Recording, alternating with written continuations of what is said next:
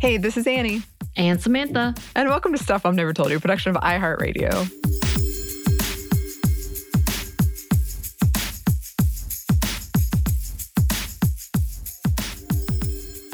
Oh, the delay. So we're going to be straight with you, listeners. We got an internet issue going on right now. So there's a massive delay. But we're going to do our best. And you know, it's kind of fitting because the episode we're bringing back today is about mental positivity. Because I think it's fair to say, Samantha, that you and I have been struggling, as have a lot of us lately. And I have been trying to find small things to cheer me up or to help me not get so lost in my negative thoughts. So, with that being said, I know we talk about this a lot, but is there anything that you've done or have been doing to kind of just like a small thing that gives you comfort or brings you a bright spot in your day? You know, for me, imagining a happy place has been interesting. So we're going to talk about the fact that I have hit a crisis point.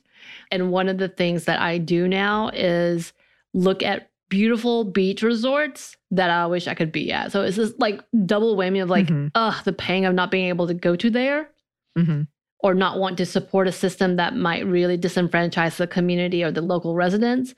But at the same time, looking at how pretty it is makes me fairly happy. Yeah. And you've been sending those pictures to me, and I've been getting secondhand, like, wishful happiness of what if we went to there. Yeah. Yeah, I mean, I've got a lot of the, like, same things I've always talked about, which is, you know, fan fiction and stretching. I've gotten into stretching.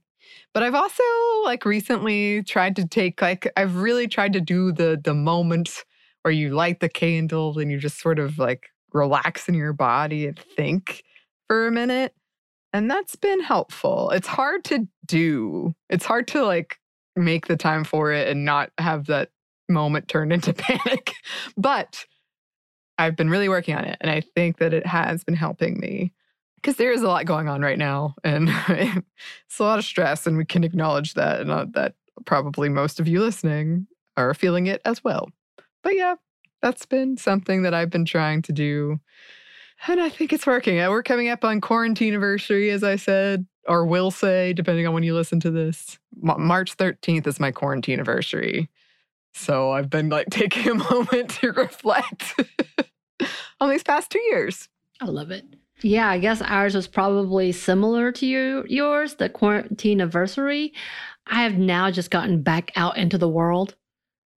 So that is kind of nice, meaning like I have finally gone to my little dance classes with my friends that I love, that I miss, that I don't see, but at those classes. And then, yeah, actually going to restaurants. Yeah. Has been nice. I don't go often and I space it out, but it's been nice. But yeah, this whole level of centering is a new concept. But you know, I do also want to come back because this is a little different with mental positivity because that is something that we do need. But we also need to talk about toxic positivity. Yeah. And it kind of reminds me of that, trying to be happy and not being able to be happy. So you're frustrated that you're not happy. You're right. No, yeah, that's a great point. And that's something I feel like we try to make that point often. But like it's okay to feel those negative emotions. Like it's okay if you're not okay. That's absolutely understandable. Still, you know, hopefully there's somebody you can reach out to or something you can do to help you through that. But it's absolutely, like, I think even healthy to sit in that and be like, okay, I feel this way. Why do I feel this way? But it is okay. It's okay. Yes, we will come back to that. But in the meantime, we have this classic episode for you on mental positivity.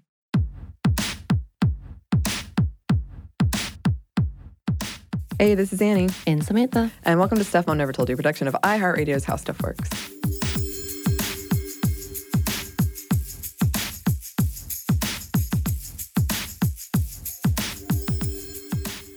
For today's episode, it's kind of a follow-up on one that we did recently on body positivity. And before we get into it, trigger warnings at the top for very brief discussions of sexual assault and suicide. And yeah, we recently did an episode on body positivity, and you, Samantha, suggested that we do a companion episode on mental positivity. Right. Which is a broad term that I think we coined. Are we coining it? Do we want it? Are we coining it right now? Maybe. We just said it because it is linkage, but it's more of like mental health. Mental health, yes. Just care, mental health and mental care. Yes. And it's a pretty broad term, but we're I guess talking about this in part because there is a lot going on in the world and in our personal lives. And it does seem like there's a lot of mental health issues impacting women, and how we take care of our mental health, something that is always good to discuss. Right. And how we can support each other. Right. I mean, it's been a rough few years for many non-binary and female-identifying population, and whether it's due to situations or just overall physical and emotional taxation due to the environment. Yeah. I've seen more and more of my really close and dear friends suffer without considering enough about their mental health. And when they do, and when I do, oftentimes we add on more guilt for actually taking care of ourselves. Yeah. And I say that again as I'm one of those that does this. Mm-hmm. And of course, I'm not trying to make this a self-help podcast necessarily. I'm not about that. I'm not a licensed therapist in any way. Mm-hmm. But I think there's something to be said to making sure you, our friends in this SMNTY world, and those around remember to give themselves or ourselves permission to care for ourselves and not forget that there is a lot of biological and mental reason as to why sometimes things just feel like it's too much. Yeah, absolutely. And one thing we wanted to discuss in this is depression. Right. So that's going to be kind of the linkage. So when we say mental health, we're talking about a broader term of depression, just an overall overwhelming feeling as well as with anxiety, but I'm kind of linking it more to depression, the sadness, the giving up, the hopelessness. So that's what we're going to focus on today. And there are many different types of depression. It's not just the simple, I'm depressed. Mm-hmm. Although, you don't have to say anything other than that to ask for help. That's just a good term, and it is what it is. Mm-hmm. But it's helpful to have a definition and understanding of what may be an underlying issue that we should be talking about. So out of the many and plethora of, I'm sure, identifications and actual titles, here are a few. Some of the ones that are going to be more familiar and probably a little more used in the public world. As opposed to the private world? Oh, man, you know what I mean. Major depressive disorder, which is a severe form of persistent depression. There's a feeling of loss of interest in activities or a general depressed mood, which has to be part of the diagnosis. So there's several symptoms and several criteria that it has to meet. And that's one of the big ones that people know. Mm-hmm. And it's very severe in its diagnosis. The persistent depressive disorder used to be known as the dysthymia, or a low-grade persistent depression, which lasts 2 years or longer. So it's persistent, but not as severe as major. And then you have the postpartum depression, or depression due to infertility or pregnancy at the same time. So it's kind of all that linkage with that hormone or the lack of. Mm-hmm. Then you have the premenstrual dysphoric disorder, which is PMDD, which is pretty severe. And I know we use some types of birth control to control that as well. Seasonal affective disorder, y'all know what that is. You get sad in the wintertime. Atypical depression, which is not persistent, but a pattern of depressive symptoms. So things can happen, and you just constantly feel depressed here and there. It's not necessarily persistent. Mm-hmm. And sometimes when you have a good thing happen, you're like, hey, everything's fine now. But then you hit right back to, ugh. Right. And then you have the situational depression or stress response syndromes. Not necessarily a psychiatric diagnosis, but it can occur due to stressful life events or situations. I know that's pretty common for a lot of us. And as we're going through many a things, I think that's something to keep in mind. It's also important to know that people may have varying forms of depression, which can be diagnosed based on timing, types of symptoms, and actual chemical and biological differences in an individual. And multiple types of depression can actually be diagnosed simultaneously. Uh-huh. So you could have major depressive disorder and persistent depressive disorder. It can be a dual thing. Mm-hmm. You can have postpartum with major depressive. So there's many linkages that we can't just say it's just this. Right. And also remember, hormones and thyroid issues can cause major roles in depression and mood as well. Mm-hmm. And we do have some statistics from Mental Health America for you. An estimated 12 million American women suffer from clinical depression annually. About 1 in 8 will develop it at some point in their lifetimes.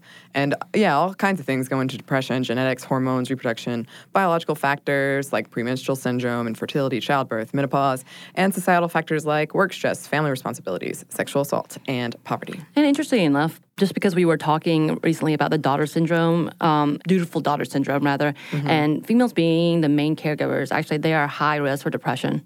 Just on top of that. But even so, on top of that, if you're caring for a person who has dementia, it's twice as likely that you'll be diagnosed with depression because of that stress level and the likelihood of isolation and in itself and just not able to cope and not being able to care for oneself. So I thought that was interesting to throw out there too. Right. Over 50% of women believe depression is a normal part of aging and menopause and do not seek treatment for it. And that's where they think their depression is coming from. Right. And actually, depression in women can have a misdiagnosed rate as high as 50%. Wow. So that's, and I thought that was fascinating just to know that women in general can still be misdiagnosed, even though we may be a little more vocal than the opposite sex. But it's still misdiagnosed often. And as Annie stated earlier, half the women who are diagnosed don't even seek treatment. Yeah. Over 50% of women think that depression is totally normal for 2 weeks or longer after giving birth. And that is one of the number one reasons people and those identifying as female oftentimes don't seek treatment. They believe it will pass or it would be better or it's just better to wait it out. And oftentimes femmes will not recognize depression as being clinical. I think the term master depression is a reference to not feeling normal or like themselves, but not want to identify it as depression or being depressed. And there is a likelihood, like myself, I don't realize I'm going through a depressive episode until the physical signs actually come out. So my physical signs are fatigue and even muscle pains and over excessive need for sleep. It's a constant tiredness, which is fatigue. And it was noted sometimes that the actual feeling of sadness may not always be present. So I don't sometimes know that I'm sad. I just know my body's slowly shutting down. I've done this a lot. And even recently after concern, after the many of health concerns that I've had, you know, all the WebMD times I've told you about, I realized I was depressed. And I've done this throughout my life. This is something that I can look back on, you know, 2020 hindsight, and realize, oh, that was what's happening. I still sometimes can't even catch it until I'm in the middle of it, which is quickly accompanied by my guilt because there's nothing really wrong happening in my life, which is why I can't recognize why I'm feeling this fatigued and tired and nothing makes sense. I'm like, am I getting too much caffeine? I'm not getting enough caffeine. I think that happens a lot, that people don't see symptoms or don't recognize it or don't want to know it too. Sure. Yeah, I think the exhaustion is the one for me. If I'm suddenly like tired and I don't want to do anything, that's a pretty good sign. Right. So we do have some more for you listeners, but first we're going to pause for a quick break for a word from our sponsor.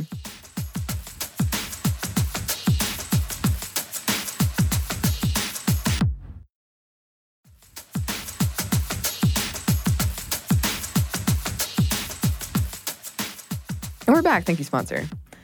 And we're back with something that I found out has an actual name, kind of. I love it. It's called the not as bad as fallacy. And we have talked about this before, for sure. And I bet a lot of you don't even really need us to define it.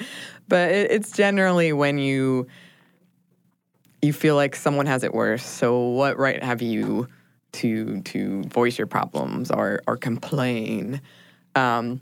I used to say to a friend who always felt bad complaining about, quote, heavy quote, minor things when he knew I had so much, quote, major stuff to complain about. And I used to always tell him it doesn't make your problem less legitimate or your feelings less valid. Don't get trapped in that comparing game. Right. Comparing problems is not healthy or productive, although I can see some use for putting things in perspective now and again, but not like dismissing it or diminishing it. And we did talk about this a little bit in our trauma episodes, how women frequently don't report sexual assault because they feel their experience was not as bad as other women's. It's almost the opposite of one-upping. Right. For instance, if someone who has clinical depression compares their situation and their relatively, quote, lighter problems to someone who doesn't have depression and is managing better despite having, quote, heavier problems, they might not seek help. And they might internalize that in a negative way. They might experience all sorts of negative outcomes. And many of us get our self-worth in part from perceived strength and resilience, which might keep us from admitting that we need help or might make our self-worth take a massive hit. Yeah, that's absolutely me. I want to be like, I'm the strong one. I'm okay. I'm stable. It's all good. I don't need any help. Yeah. I need a lot of help. Well, we're going to get through this together. I'm the same way, and it's good to have friends that know that about you. Right. We all handle problems in different ways, and they impact us in different ways. There is no absolute scientific method for measuring emotional suffering or pain. Yes, some problems are clearly worse in the scale of things, but we all know that, and that doesn't mean we should dismiss the smaller things. Being sensitive and aware about timing is important. But yeah, I don't see any problem. It just doesn't. We all do it, and it's frustrating when you see someone else do it, but then you do it too. Well, it's not as bad as that. Right. But in the end, there's plenty of space for everybody to have issues and need to fix it. Mm-hmm. Oh, absolutely. And for my recent experience with my dad dying, I didn't want to burden other people, especially if I knew they were dealing with their own things, and I didn't want to ask for help or bother or upset anybody. I have a friend who used to say that by trying not to create problems by asking for help, I created my own bigger problems and needed more help. Right. So. I think that was one of the things I kept telling you. I'm like, you need to understand, we want to help you. Those who really care about you want to help you. And when you don't talk to us, it makes us feel just like how you're feeling about the fact that you couldn't come to us. And we would much rather be with you than not and wonder what we could do. And that's one of the big things for everyone to realize. I mean, I'm talking to myself too, because in my head, I grew up with, and this is something we talked about with the trauma stuff, not wanting to be in people's way, or not wanting to be a burden, or or feeling like I'm going to be rejected, all of those different things. But in actuality, those who love you and care for you would much rather be there with you than not know what happened and come back to, oh my gosh, what happened to you? Why couldn't I have done this? And I think when we talk about like suicide rates and those who have taken their own lives, I know those who remain have that excess guilt of what could I have done? I didn't know. And not everyone, but there's this level. And not that hopefully it's not on, we're not going to victim blame anybody, but the truth of the matter is, in any situation, we would rather be there for someone than to wonder what we could have done. And that goes for everything. Sure. Just someone who's going through any tragedy and are able to come out of it, to be able to be, hopefully, I would think, in my group of friends, they want to be a help. Yeah. And they would love to be a part of that. And it makes, I don't know if it's karma or whatever, but just essentially, like, it helps them too. Right. It is a part of that as well. And I think when we were talking about you were not one to tell people, you were not one to tell people who had gone through similar things of death. And I'm like, what are you doing? I was like, I don't want to upset anybody. And I'm like, but no, this is not about them. Yeah. This is about you needing help, and that's for everyone and anyone. I get that. As a social worker, I'm like, I don't want to think I've gone through my own things. I can't project this onto you. But there's a difference in being in time of need and knowing who you can trust and knowing who you can talk to and not having to worry about that. Right. Yes. And that's something I have experienced during this whole thing. People expressing to me that they feel bad complaining about insert whatever problem here when you've gone through such a loss. Right. And it's kind of jarring. It's because sometimes you might have forgotten about it or you weren't thinking about it for a second, and then it comes zooming back. And I totally get the instinct. I've done it too. But I don't see anything wrong with talking about something else. Right. Yeah. Right. And I'm not sure why, when we were researching this, I just started wondering why it's so ingrained in us to dismiss our own problems, to our own, like, stressors and anxieties. Why do you think that is? I think that for many females and those who identify, and especially those who are marginalized females, the idea of survival and persistence means strength in oneself and the desire to not ask for help and to be the solution and not to cause problems, to not be seen, as I said earlier, a burden. Yeah. There's also this whole secrecy versus attention seeking. And I think also a major part of this is being ignored a bit. So when I talk about being attention-seeking or being secrecy, think about the Appalachian family that kind of became a social. They're a group in itself, and keep it in the family, that idea. And part of keeping it in the family is not to talk to people, including therapists or anybody else, about whatever situation's wrong with you. So if you're depressed, put on the happy face. Don't act like anything's wrong because you're going to bring shame, blah, blah, blah, to the family or whatnot. So it's supposed to be internalized and supposed to be quiet. Or the attention-seeking is like if I ask for help, it looks like I'm just asking for attention. Sure. And I think there's this fear that you're that person, especially for females. Oh, she's just an attention whore type of mentality. And it's like, can we just go ahead and push that off the table altogether? And I think, again, as I was talking about being ignored, we already talked about previously, and I know the episodes, many episodes of not believing women, doctors not believing women in general. As we stated earlier, women are misdiagnosed when it comes to depression, again, up to 50% of the time. So that may be a problem as well if you actually do feel like there's something wrong and you just can't put a finger on it, a.k.a. I'm tired, I'm this, but it's not necessarily physical as much as mental health stuff, and it's not being believed that you're actually tired kind of personality, perhaps. That's one of the reasons you don't want to talk about it, because I'm just imagining things once again. Or we could talk about religion. I know we brought this up, and the idea that this all needs to be handled through faith and prayer. I was actually told that growing up. I had attempted suicide at the age of 12, I think. And at that point in time, I think I told the story where I went to a friend of mine. My friend of mine reported to our school counselor. I had to sit down. School counselor reported to my family. My family pulled me into a room and yelled at me about how I embarrassed them. And that could I not come to them and to the church and have you really been praying about this? That was the question I was asked.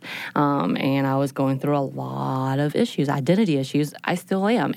But this put this whole level of shame that I didn't understand growing up. And because I was really, really into religion up until past college years, I felt like I was failing if I was not content and happy and satisfied. And then the whole other part with that was, why isn't Jesus enough for me? And please don't get me wrong, once again, I think religion can be beautiful, and I think faith is beautiful, and I think people need it as a way of coping, and people believe it, and that's fantastic. But when it comes and overshadows other things, such as getting medical help or there's a problem. There's a problem there, and being taught that makes you want to ignore it because you don't want to bring shame on yourself because you don't have enough faith. And then I think also there's this whole fear of being listed or being labeled as crazy. So going to a therapist, taking medication, doing any of these things, if you have a mental health disorder, then you are crazy. And that's not true. I mean, even now when we're talking about the shootings that have happened, and the first thing they label are mass shooters, mental health issues, and that's the only thing you really hear as a defense mechanism, or a defense rather for them. It becomes this whole stigma of they were crazy. And don't get me wrong, I'm sure there's mental health in there. I'm sure there's many issues for anyone and everyone who feel like they have the right to take lives or any of that, or have the right to get something. There's some other problems. We know this. But that label in itself, I think, deters people with actual problems like this to not want to be labeled. And I think those are some of the things. I'm sure 20,000 more reasons could come about. And I know there's tons of research. As I was reading through it, a lot of it was like, all right, they may deny this, and this, and this, and this. But on the reality, it is, now what can you do? I think that's the next part of the columns that I've seen when you read through why to how or when. And I thought it was also fascinating that, again, men, there was a whole comparison to men versus women, who handles what and how they handle whatever. But it's still the fact that women also may not have the time to seek out help. Again, kind of going back to the caregivers part. But when you're trying to, quote unquote, do it all and take care of it all, when do you have the time? Yeah, that's true. I remember, I think I told this story on the podcast before. The first time I went to therapy, the therapist said to me, I think you don't have time for therapy and it'll stress you out more. And I was like, agreed, because I didn't want to go. But I always thought that was kind of strange. it's almost like there's a level of gaslighting ourselves. Like we're so ready to not believe ourselves. And I do think it's interesting that we do it to our past selves too. Right. Like, what was I complaining about at 18? I didn't know anything. And there is some, again, perspective there, but we're so ready to just dismiss. Right. It's just kind of like a reminder that hormones are changing pretty fast. Oh, yeah. In those times. And so even though, yes, drama queen is a term that oftentimes happens to these teenagers or whatnot, which is unfortunate, you do need to take the time to listen. Oh, absolutely. Because there's a lot, I think that's when I started cutting. Yeah. It was when in teenage years. And it kind of became a coping mechanism. And I'm not a severe cutter, but let me put that out there. I guess we need to put this at the top too. But like just the harming and or without realizing when I'm gripping myself, in that way, learned it as a teenager. Right. So there's a lot of habits that begin there as a coping mechanism that you need to recognize and go ahead and talk to your kids or talk to the kids around you about if you see that as a concern. Yeah. It's a really volatile time. For some reason, when we mentioned we were going to do this, the first thing I thought of was this Seinfeld episode where a coworker of Elaine, I think her name was Toby, she loses her pinky toe. And Elaine feels something like jealousy about the amount of sympathy. And I think she gets a promotion, which Elaine thinks is because of the pinky toe, because she lost her pinky toe. And one of the behind-the-scenes commentary, and by the way, the toe does get reattached if you're concerned. Oh, and spoiler alert. Sorry, that didn't even come into my head. I was You like, were all not right, they lost concerned the about toe. this fictional End of character story. in Cool. Seinfeld. But what in the commentary, one of the writers said the inspiration for the story came from a woman working on a neighboring show who had lost her baby, and allegedly her coworkers were jealous of the attention their boss gave her. Wow. Yeah. I don't know. This is strange. Mind-blowing. Oh, Seinfeld. The thing is, if none of us, all 7 billion plus people on this earth, never discussed our problems because someone out there has it worse, we would never talk about the things that bother us. All of us but one person who drew the most terrible of terrible straws, we wouldn't be able to have open and honest conversations about what was going on in our lives. I wonder who that person would be. Oh, my goodness. I don't even want to... Yeah. Oh. No. And this is actually important in the context of policy. Sure, the U.S. has internet censorship, but China has it worse. Right. I've heard that, which is true, but it doesn't mean we don't have a problem. Right.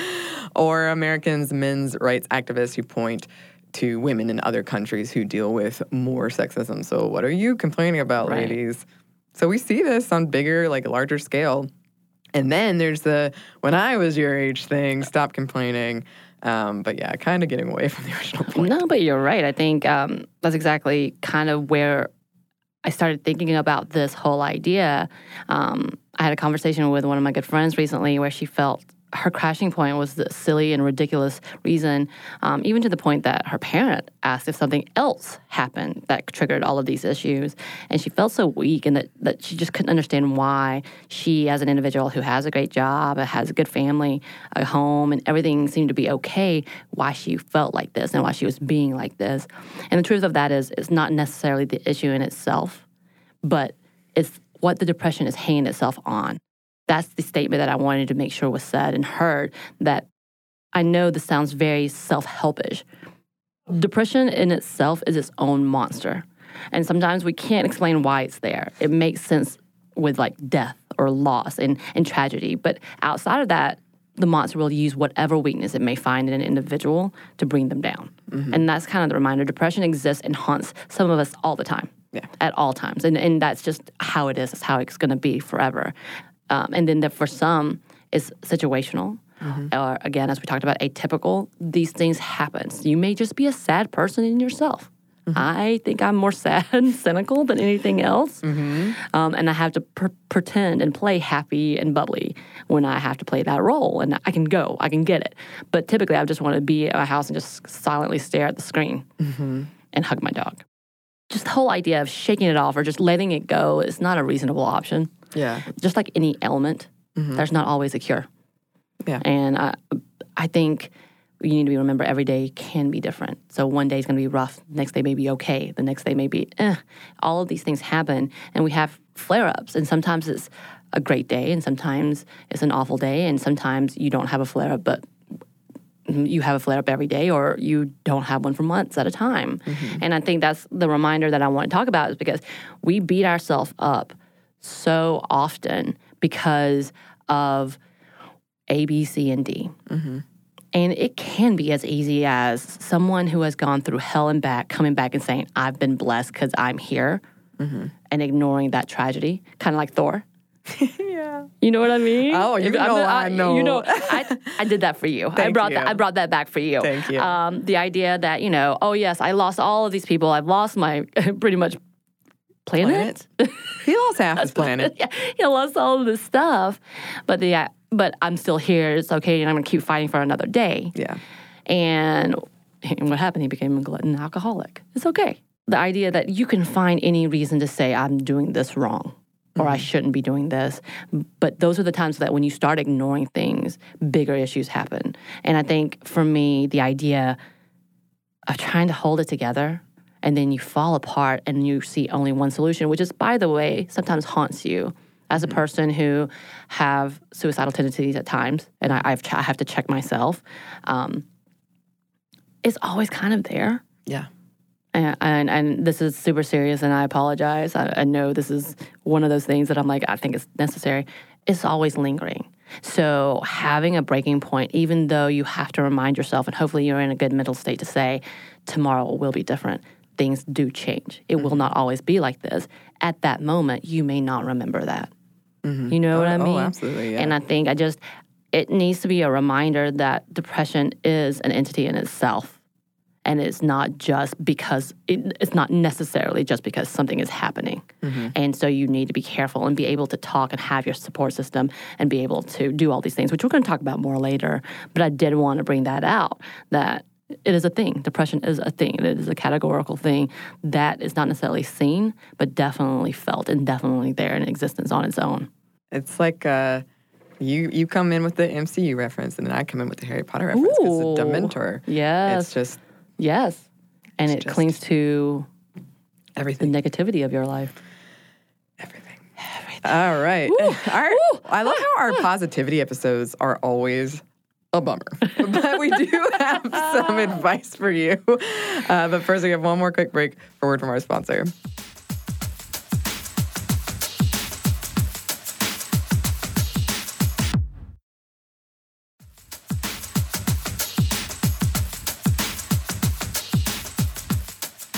And we're back. Thank you, sponsor.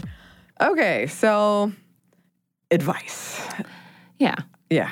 I think the beginning, the first part for us is to define it and let you know so you can recognize it. Sometimes having a title is nice. Oh, yeah, absolutely. Being able to name something is very helpful. Right. So that's where we came in at the beginning. Yes. And reinforcing the fact that just because not everything is falling apart doesn't mean you may not be feeling that. So now we're coming back with, hey, here's some things maybe could be helpful. Yeah. And I hope that you know that you're not by yourself. Right, because this advice is actually primarily for other people in your life. Right. So if you're going through something, if you're in the midst of a trauma, grief, or some other massive loss, this is more for the other people, because it's hard when we detect stress in people that we care about. Right. Because we often feel it too, and we want to fix it, and it cannot necessarily be fixed. Right. And sometimes it can't even be made better, and it makes you feel powerless and useless, and no one likes those things. It makes you face the randomness of life and your own lack of control, and that's why we feel so uncomfortable and inadequate, or a lot of us feel that way, I would imagine. I think it also makes you feel incomplete. You don't feel whole anymore. And when you lose a loss of self, a loss of a bit of who you wish you were or who you once were, there's a whole identity crisis in that. So that people need to recognize that, even though you're like, but what about? But there's still that whole trying to piece it back together. So you have to be careful in dismissing all of those things from other individuals. Yeah. And if you feel like you don't know what to say or do, don't let that stop you from reaching out. Everyone almost everyone feels that way. Right. And this is one of those moments where you just come in and say, what do you need? It's okay to ask. Mm-hmm. And they may not give you a straight answer, but sometimes that non-answer helps too. Yeah. And I think that's the best way you can do it. Just come in and say, I don't know how you're feeling. I don't know how you handle, and I don't know what your coping mechanism is, but what is it? And let me see if I can help you. What do you need from me right now? What can I do? Mm-hmm. And listening Yes. is always a good one. Don't avoid the subject if it comes up. Don't force someone to talk about it either. Get comfortable with silence. Get prepared. Be prepared to witness pain and having no solution for it. And don't really try to offer one because, again, it's not necessarily. You can give, like, tomorrow will be better, or you can do things like that. And I say this as someone who's in the midst of grief. Grieving folks can be a little weird, and they're all different. So you might feel unappreciated because the other person doesn't have the energy to contribute to the relationship in the same way. I feel like I was just kind of wandering around aimlessly, and I would just forget. I'd be in the middle of a conversation, I would just forget. Right. So be prepared for stuff like that. Maybe don't say things like, it's God's plan, she or he is in a better place, you need to move on, look at all you have to be grateful for, you should do whatever, insert here, they've lived a long life, things like that. Also, maybe don't tag posts with deceased on Facebook or exes or something like that. Right. It's you need to be very careful. You need to get permission. One, this is not necessarily about you. Mm-hmm. And I say that, of course, if they're your significant other and Yeah. do what you need to do to grieve and such. But if you're a friend of a friend who you did like them, be careful. Yeah. Yeah. I would also say, with all of these things, validate the feelings Oh, yeah. of an individual. So instead of saying God has a plan for you, just listen and just say, "Oh my God, so how are you feeling? What do you feel about this? What can again coming back with the what can I do? Yeah. Whatever. We're just sitting with them and ask, how are you feeling about this? And then listen, because if maybe that person is religious and they say, Yeah. I appreciate the time and they're in a better place. Celebrate that with them. Yeah. That's fantastic. Go ahead with that. But again, not everyone grieves this way either. And that's the same thing for anyone who's going through depression and it has no trauma or tragedy in it. There's no reason. They have to have a reason. Just ask, what can I do? Again, listen, sit and listen. Of course, it's always nice to hear you love them. Yes. I'm sure they'll take that in any way because I would love that. Being appreciated is always nice. Absolutely. Check-ins. Check-ins are great for the long haul, too, especially on big days. If we're talking about something like holidays, anniversaries, birthdays. I found this quote, grief lasts longer than sympathy. And in those first weeks, months, people usually don't know what they want or need. So by the time they've figured it out, people have stopped asking a lot of times. And I can tell you, I am afraid. Like, I'll wake up at night and I'm like, one day people won't check in on me. So very important. Very important. Well, and with that, I would add, it's not about you. So just because you're uncomfortable, sorry. You need to deal with it. Now, of course, if it's something because you have PTSD and you have trauma, of course, take care of yourself and look to yourself and see what you need to do as well. But if you're someone that has good friends, you should also be a good friend, and not everyone, and everyone's going to experience something sometime. Yeah. Right? And some things may be uncomfortable. And I think I dealt with that with my own PTSD triggers and sexual assault stuff. And of course, obviously, we're hearing so much now, so many things today.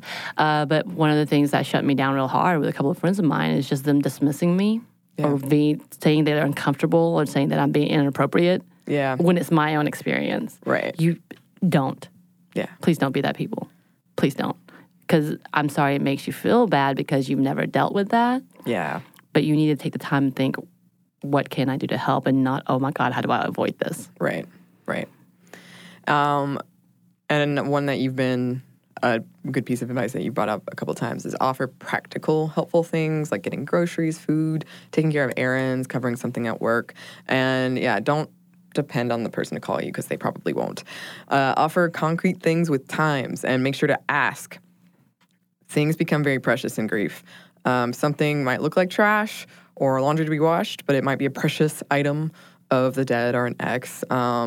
Be sure to check. Also, for the long haul, your help might be even more valuable later. Right. Run interference. Yes, that was so nice. When someone is going through something, everyone wants to help, and it's well-intentioned but exhausting. So having someone there to be like the gatekeeper is really helpful. And understand what this can look like, what grief can look like, what depression can look like, and that it can look different for everybody, and that it does involve a lot of extremes. And when you are going through something that's situational, a lot of things I read said to watch out for signs of depression in the long term. They don't go away. I also learned that apparently recovery takes 18 to 24 months on average. What? I swear, this was Samantha's suggestion, and I feel like it's very selfish because I'm like, Annie needs all of this help right now. Please check in on her. But it was your idea. It was. This is my idea. And take care of yourself too. Yeah, don't lose sight of your own needs. Not doing so, you can't be there for the other people in your life. And I found this really cool thing called the ring theory about the circles of comfort from Susan Silk and Barry Goldman. It was a 2013 article from the LA Times. But it just shows how, like, you need to, even if somebody is going through something terrible and you got to take care of them, but then you got to find something else to take care of you too. Right.